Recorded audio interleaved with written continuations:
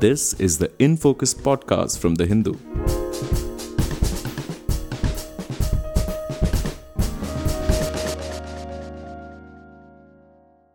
Hello and welcome to another edition of the In Focus podcast. I'm your host G. Sampath.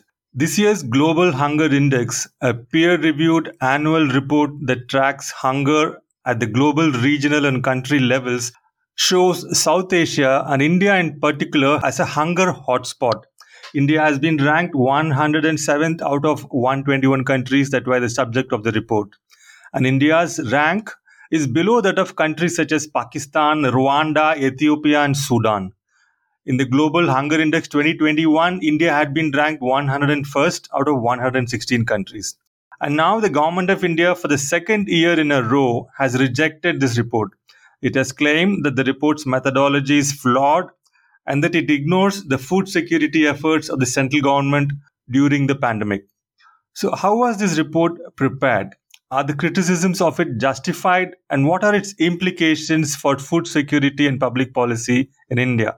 We explore all these questions in this episode of the InFocus podcast. And our guest today is Dr. Deepa Sinha from the School of Liberal Studies at Ambedkar University, Delhi. Deepa, thank you so much for joining us.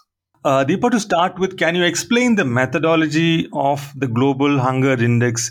What are the parameters used to rank the countries, and what kind of sources were used for the data that was used for this purpose?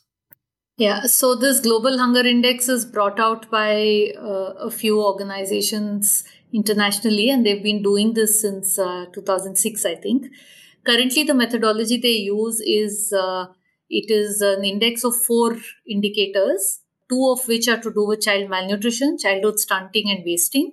Then one is child mortality, and the 4th indicator is prevalence of undernutrition, which is brought out by the FAO. They normalize these indicators and take an average.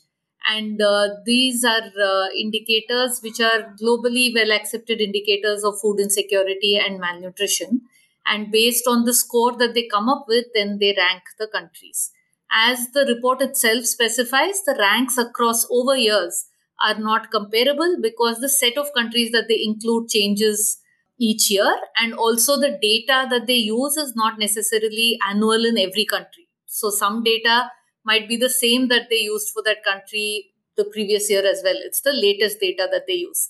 But all the data that they're using are from official sources or from the UN, which is estimated it based on official government sources. So the data itself of each individual indicator is quite credible and has been accepted by Government of India also in various forums. The index on are these the best 4 indicators? Is this the best way to put them together? That, of course, can be debated and different people would have different opinions. I don't think we should get into the details of that very much, other than that to say that the sources of data are quite credible and it is not their own survey. They're just putting together what is available. Right. So you're saying that this ranking cannot be compared year on year, but in the same year, it'll give us some kind of a credible picture. So the fact that India slipped from 101st rank last year to 107th this year doesn't really mean much because the countries are different. Because even the number of countries has changed. It was 116 countries last time, it's 121 countries this time. So the ranking itself, and they very clearly say that in their report. But in each year, it does give an idea of the position where we are vis-a-vis, say, the other countries that you mentioned, for example. So are some countries consciously excluded? Like, we don't find any countries from Western Europe, for instance. Is there no hunger in those countries? Like, what is the criteria for not having other certain countries? So why I think some countries are excluded is again also to do with the data sets that they use. So this figures of childhood stunting and wasting is from these demographic and health surveys which are done in many countries, which uses the same sort of methodology and questionnaire. So in India, the Ministry of Health does it, but it's in partnership with USAID, and that survey is not done in the advanced countries. Okay. So now coming to the specific parameters, the government of India has criticized the GHI report, saying that 3 out of the 4 indicators which are used to compute the score are to do with children, and therefore they are not representative of the entire population, which of course comprises not just children but adults as well. So is this a justified criticism in your view? So, firstly, I would like to say that broadly, these sort of indices always suffer from such issues. When you're trying to bring a complex issue into one number and bringing different indicators, there is always a problem. And for policy and for actually doing detailed planning, I think one should go with individual indicators. Having said that, there is the purpose of this report clearly is to highlight the issue of insecurity, food insecurity and malnutrition. And for that purpose, I think these are good indicators. Childhood malnutrition has been recognized as being a reflection of overall well-being, particularly of health and nutrition in any society. And also that malnutrition sets in early childhood. It is difficult to reverse malnutrition that sets in childhood later in adulthood. For all these various reasons, child mortality and child malnutrition has often been used in all kinds of studies as indicators of well-being. So from that sense, I think we can't question it. And the fourth one is something that is concerning the everyone. It's more difficult to get data on food consumption and decide on cutoffs because so many more factors go into it.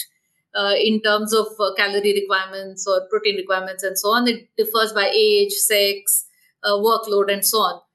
These are anthropometric indicators based on height and weight, so they are quite credible and it's used. So I think to completely write off something by saying that it's only to do with children is not correct. It is a reflection of what is going on overall in society and in the households.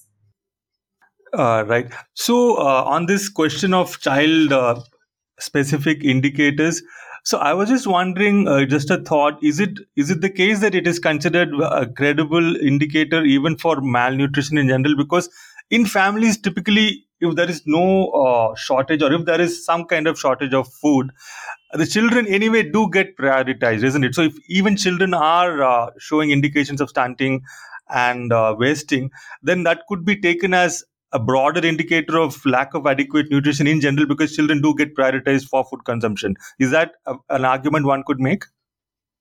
So overall, yes, childhood malnutrition can be taken as an indicator of overall levels of food insecurity. The argument that's made against it also is that there are a number of other factors also that go into determining a child's nutrition status, stunting particularly. Like sanitation, access to healthcare, women's time, all of this also contributes to it. Which is the other point that the government is making, that this is not hunger, it is malnutrition. And in that case, children have other needs, and we know that India is not able to meet those for various reasons. So, simple answer is yes, as an indicator of food security, it does tell us that something is wrong overall. But there would be other factors that are specifically child related also that is contributing to this. So, is there a qualitative difference? Is something better or worse? Suppose we say it's not hunger, it's malnutrition. Is that better? By definition, yes. What this index is more looking at is undernutrition rather than hunger. And if you look at their website and report, they give these definitions. They say that hunger has normally understood to just mean only calorie deficiency, but we are going beyond that. But that is, I think, from the point of view of policy priorities and things, it makes sense. Because now it's quite widely understood that it's not just enough to have any food, but that what we are more interested in is that people are getting the adequate, appropriate, good quality food which keeps them healthy. If we are measuring that, then yeah, calling it nutrition might be more acceptable, but they've chosen to call it hunger. So then 2 points here. One, of course, it doesn't seem to make any sense to sort of differentiate between hunger and malnutrition and speak of them as two separate things. Number one. Number two, maybe they should be called as Global Hunger and Nutrition Index rather than just Hunger Index. Maybe they should. Maybe I don't know if the kind of reaction this gets in India is something that is seen in other countries. Actually, I'm not aware, and it's making me wonder this year because every year we get into this thing. Hunger is probably a very politically sensitive issue in India because of which governments respond the way they do. But actually, if you're really thinking about the issue, for me, there is no point in separating hunger and malnutrition to this extent, because malnutrition is affected by other factors. But let's face it, food plays a big role even now. Right. Now, moving on to the other criticism that the government has made, it is that the fourth indicator, we have got three indicators which are to do with children. The fourth one is called the proportion of undernourished.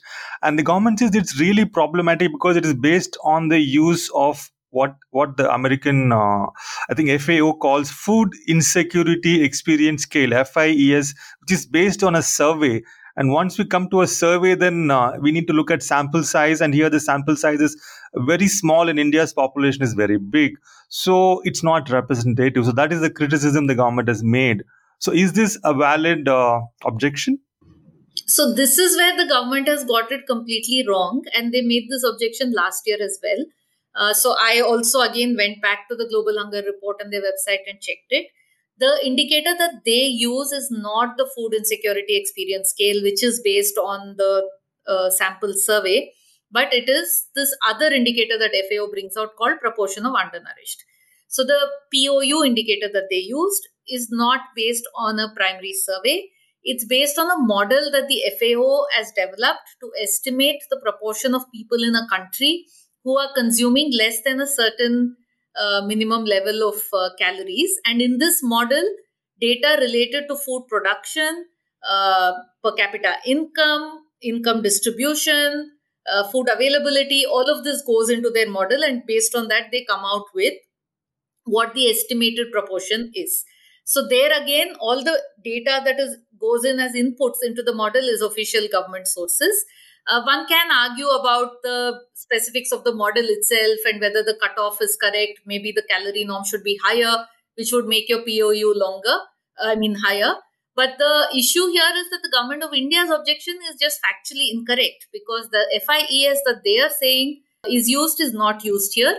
That survey is done, and FAO puts it out in a report called State of World Food Security.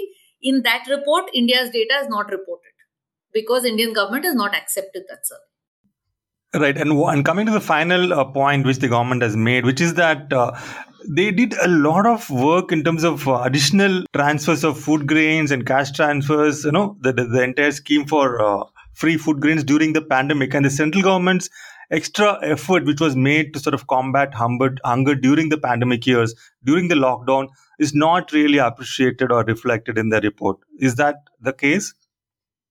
Firstly, it is true that of the whatever response that the government gave, food was a big component. But again, I think two things I would like to say here. The first is based on various other surveys that say the Right to Food campaign has done, Azim Premji University has done, and so on, and the CMIE data. We know that the impact of the COVID on the poor and certain sections of the society has been very severe in terms of a fall in their incomes, which has had an impact on food insecurity. Now, the government's 5 kgs of free rice and wheat has contributed, but in my opinion, that has not been enough. The way I would look at it is that if this was not there, situation would have been even worse. Because of this, we don't see mass starvation, but at the same time, only rice and wheat has not been enough to compensate for the income loss that the poor have seen and for the more recent price increases that they have seen. The second thing is that, again, coming to this report and the data in the report, most of the mortality and the child nutrition figures don't really capture the COVID period, because the NFHS started in 2019. A part of the survey was done after the first lockdown. So we don't know the COVID period and the impact. That will actually come when we do our next National Family Health Survey. Right. So just to paraphrase what you're saying, so what you're saying effectively is that while the government's intervention in terms of giving additional food grains, etc., has made an impact of sorts, it is still a fraction of the kind of corrective measures that would have been necessary in view of the massive loss in income, massive loss in livelihoods, which happened as a result of the COVID lockdown. Is that correct? Correct, yeah. Both in scale and in quality, much less than what was required. Okay, now these GHI reports have been coming out since 2006, almost 16 years. So have you seen any or noticed any broad trends in the global hunger situation during this period? And how significant are these trends in terms of public policy debates and policy formulation? So since 2006, and that is broadly what the GHI reports also show, although their data is not strictly comparable, but looking at all other indicators also, we do, one is we see an overall, if we take this very long term view, you do see an improvement in the nutrition status in India as well as globally. But something that the FAO, also the GHI and many others have been pointing out even before COVID, post around say 2016-17, is that globally there has been this increasing food insecurity that is being faced because of various reasons, and that the GHI also shows. For example, in this latest report, in every report they give the score for the current year and 3 previous years that they pick, for which they rework the data so that it can be made comparable. So for India, if you look at the score for 2014, which is the previous comparable year for which they've given the data, and 21, the score has actually worsened a little bit. So that is one thing which is, I think, concerning. The second thing also, while we can't compare the ranks, with certain countries we can see which have moved ahead of India over this period. Like, for example, Bangladesh used to be doing quite poorly, but they seem to be improving at a faster rate. So these are certain things that the index tells us, or this report tells us, which is also validated by other sources and other indicators that we see, that overall long term some improvement, last 4-5 years some concern as far as India is concerned, and also that India does not seem to be improving at the same rate as our neighbors.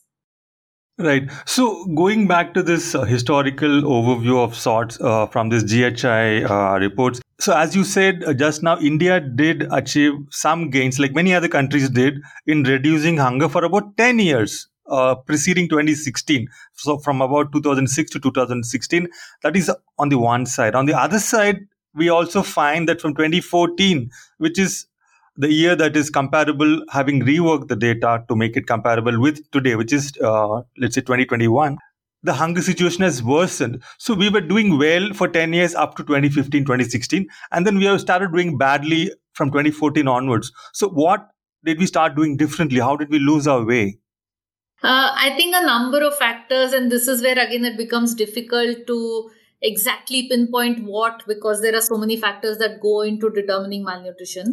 But between 2005 and 16, which is the two periods between the two National Family Health Survey rounds, a lot of research now shows that many things happened which sort of seem to break the stagnation in malnutrition that we saw in India before 2005.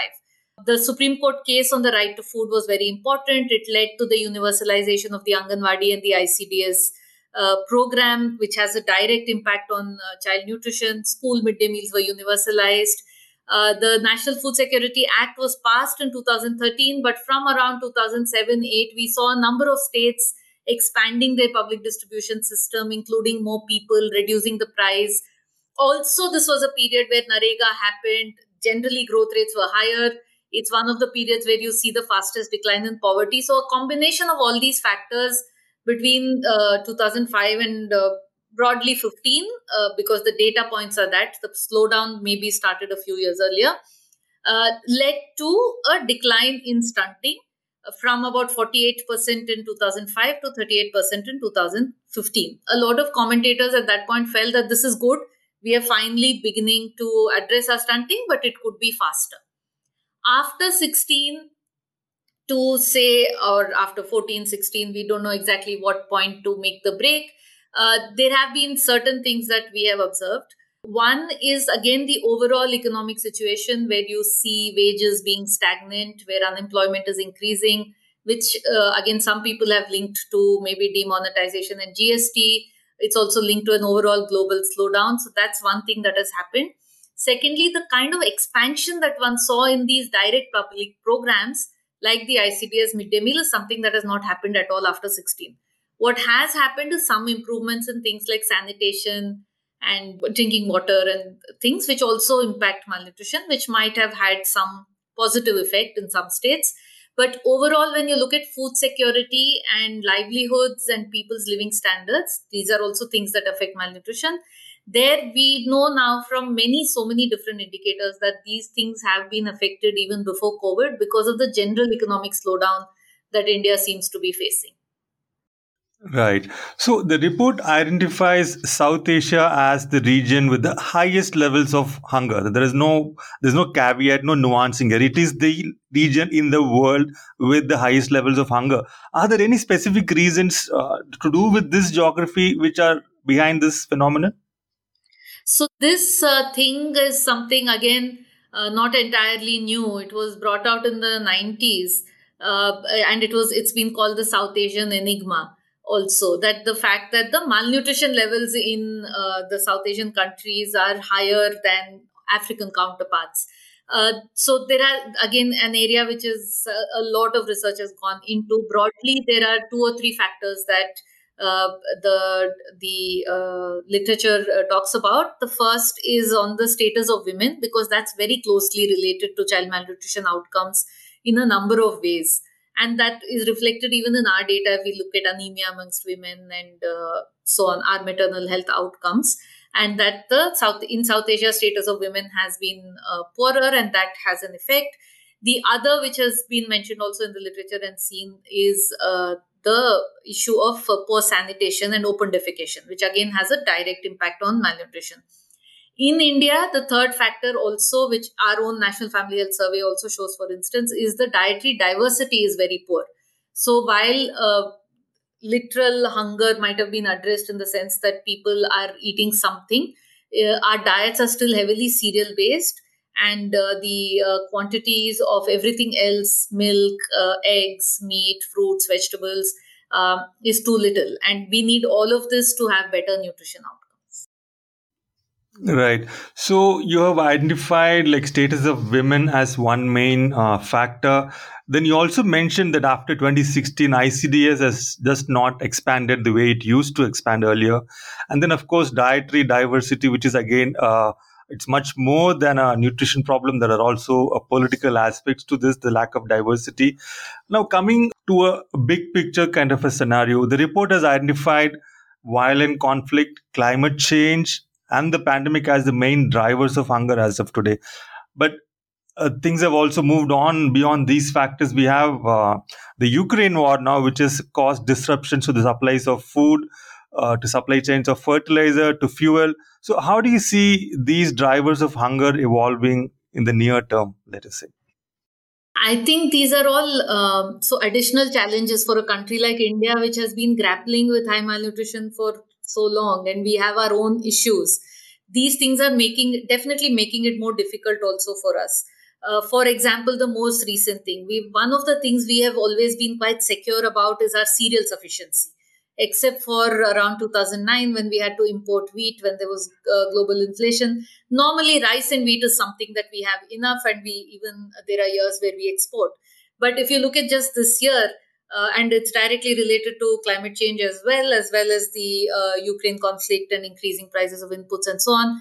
We had a shortage in the wheat production, and even more than the shortage in the production, the procurement was less than half of last year. Currently, we still don't have the final data, but we know that the paddy crop is also affected because of drought and then rain, and then also a virus that affected the crop in certain parts of the country. So production, which was not so much of an issue, has become an issue.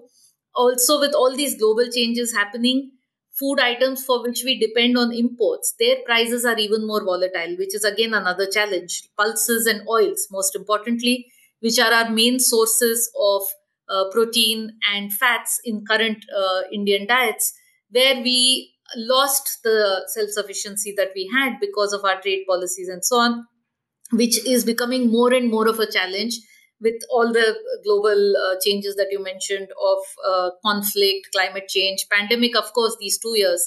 But I think the conflict and climate change continues.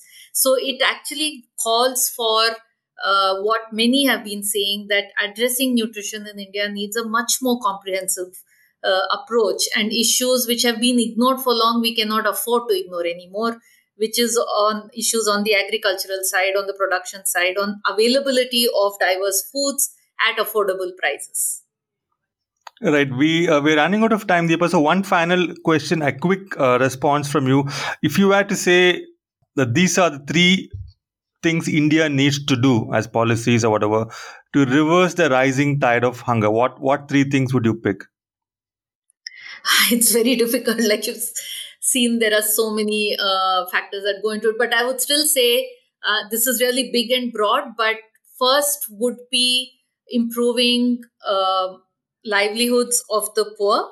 So basically, the employment situation is directly related.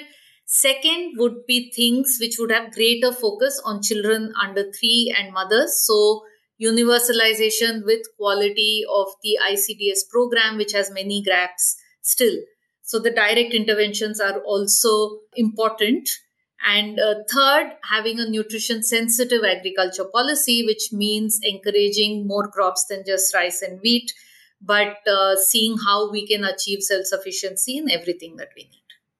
Right. I think that sums it up. Thank you so much, Deepa, for joining us and for sharing your thoughts and comments on this issue. Thank you so much. Thank you. In Focus will be back soon with analysis of the biggest news issues. In the meantime, you can find our podcast on Spotify, Apple Podcasts, Stitcher, and other platforms. Just search for In Focus by The Hindu. We'll see you soon.